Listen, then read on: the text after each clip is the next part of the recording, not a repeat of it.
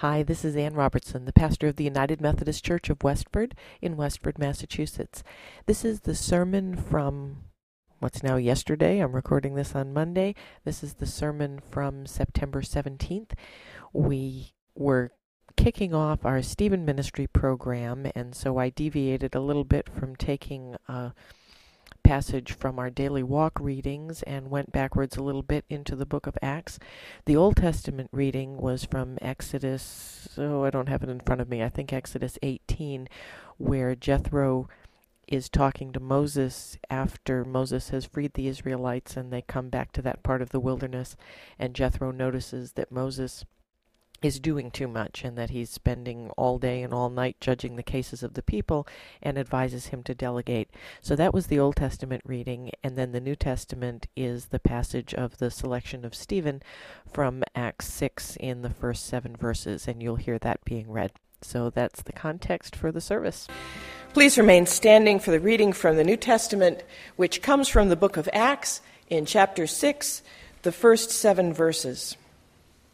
Now during those days, when the disciples were increasing in number, the Hellenists complained against the Hebrews because their widows were being neglected in the daily distribution of the food. And the 12 called together the whole community of the disciples and said, "It is not right that we should neglect the word of God in order to wait on tables.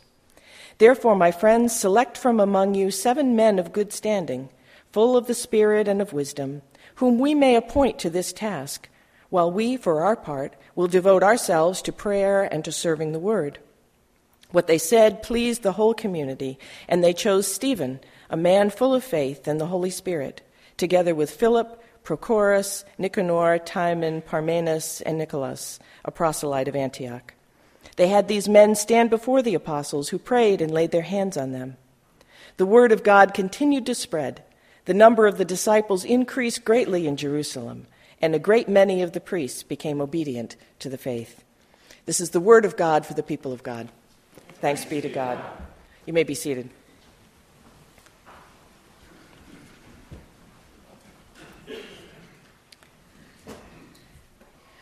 The first church that I served in ministry, as some of you know, was in rural northwest Florida. It was small, just 125 members, and as often is the case in small churches, as the pastor, I did pretty much everything. Naturally, I preached every Sunday, but there wasn't a secretary, and so I did all of the secretarial work. When someone was in the hospital, which was frequently in an older congregation, I went to see them every single day, even though it was an hour one way to the hospital. I ran the youth group, I wrote the Vacation Bible School program, put up the Christmas tree, picked out and helped set up the sound system, fixed the toilet, fixed the copy machine, cleaned the sanctuary after worship. And when the organist told me midweek that she was not going to be able to come the next Sunday, which happened to be Easter Sunday, I recorded the music myself on a keyboard and hit play on Sunday morning. The church doubled in attendance across my 3 years there, and there were some leaders who rose up and helped me. But during that time, I was also going through the ordination process with the Florida Board of Ordained Ministry. And they appreciated that I was having a successful ministry in a rather notorious location.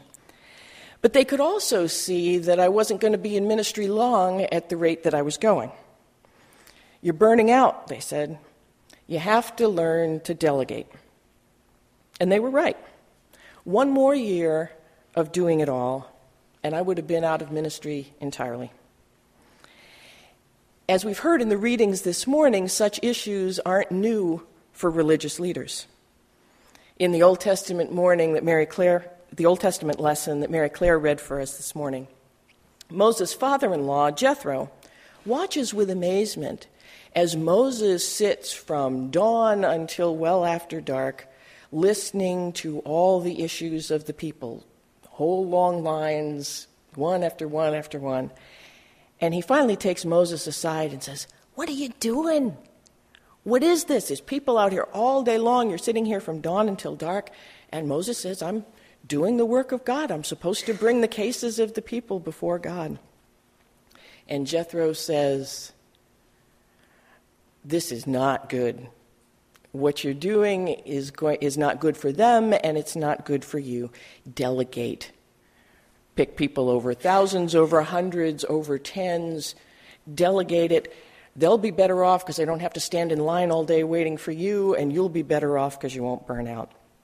Moses does that, and Israel thrives. We see the same passage in Acts, essentially. Here's the church in its very earliest stages of formation. It had been a group of disciples who lived and traveled with Jesus.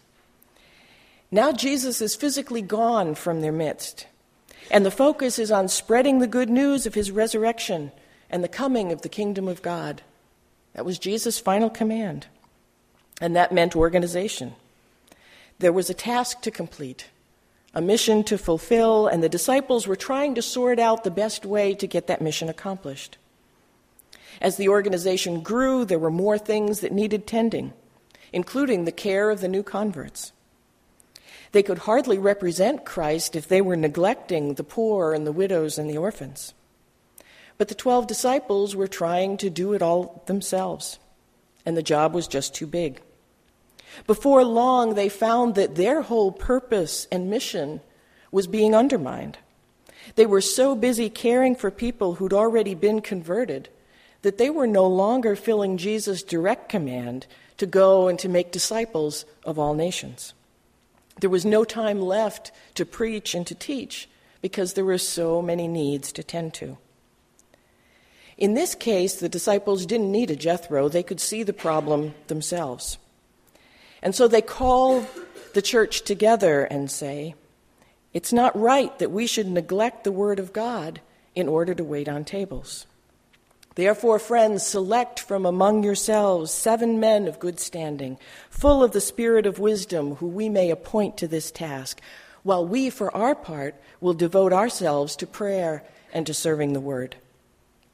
They're not saying that the task of caring for others is beneath them. They're not saying they don't care about the plight of the widows and the orphans. They're saying that they have been called to a very particular task, and other people with different gifts need to be recruited to do the other necessary work. The thing that I find the most amazing about that passage in Acts is the next sentence, which reads, "What they said pleased the whole community." I can tell you that in the vast majority of churches today, at least in America, if the pastor, groaning under the weight of trying to care for the sick, recruit volunteers, help the poor, counsel the distressed, administer an organization, preach every Sunday, teach during the week, if the pastor got up on Sunday morning and said, "It's not right that I should neglect the word of God in order to wait on tables," those words would not please the whole community. The higher-ups would get letters, the pastor's popularity would drop, and people would leave in a huff, deciding that the pastor was uncaring, snobbish, and should probably find another calling.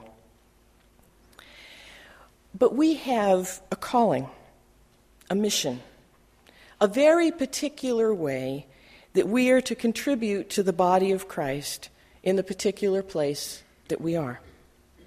It's not the pastor's job to do all the ministry for the congregation. It took me a while to learn that. The pastor is called to mold and shape the spiritual life of the congregation and to delegate the other responsibilities.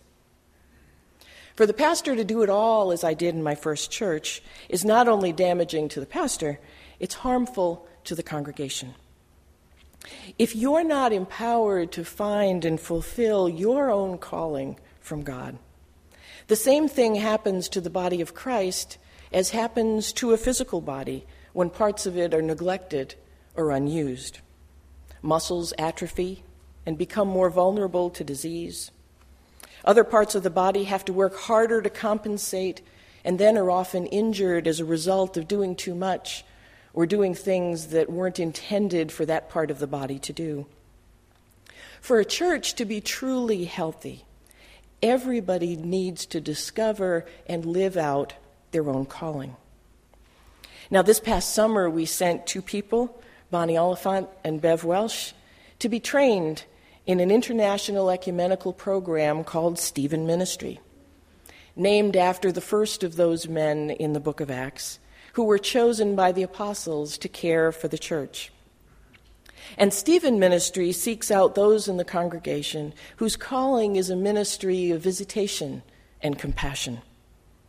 Like with Jethro's advice to Moses, Stephen Ministry recognizes that most people who are going through a difficult time in life don't need the specialized skills of the clergy. They simply need the caring presence of a compassionate Christian who will listen without judgment, encourage without demanding. While sometimes situations end up being referred to the pastor in Stephen Ministry, in most cases the Stephen minister is the primary caregiver, the primary bearer of the healing of Christ to a person. Across this fall, you'll see information sessions, as Bonnie was talking about earlier, first of them next week after church. We hope to have the first class of Stephen ministers begin their training in January. This will be the third church where I've worked with the program, which goes a long way to be able to help me to fulfill my calling to preach the Word of God, while enabling those of you who are gifted in compassionate listening to find your calling and use those gifts in God's service. Now, maybe the sermon seems to you either like a giant ad for Stephen Ministry or a real big excuse for me to get out of doing some work. But I've given the issue of sharing ministry the weight of a sermon because I think in all areas of life, that sort of sharing is critical, both for our physical and emotional health and in our spiritual growth. God's very first act after creation was to delegate the care of the earth to Adam. When I see the shape the earth is in today, sometimes I wonder if that was a really good idea.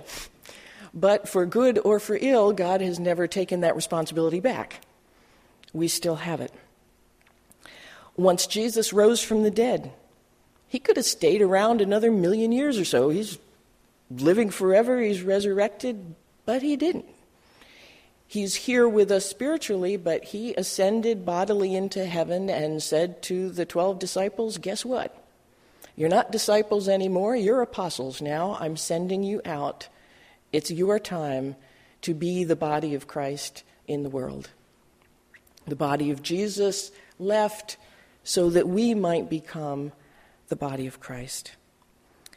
From the minute that God looked at Adam and said, it's not good that man should be alone. I'll make a helper for him.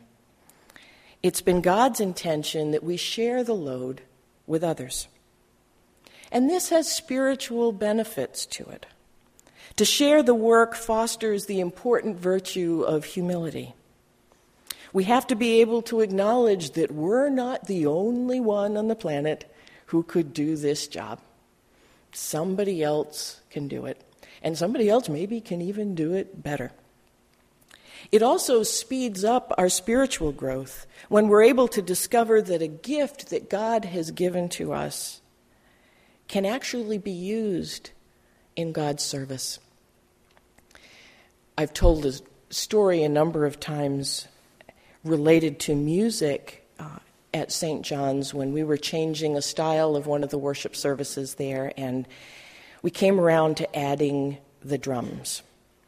Now, people have been used to hearing guitars and stuff, but when there was a drum set being played every week, there were some people who thought that maybe Satan had come in and had been doing some work.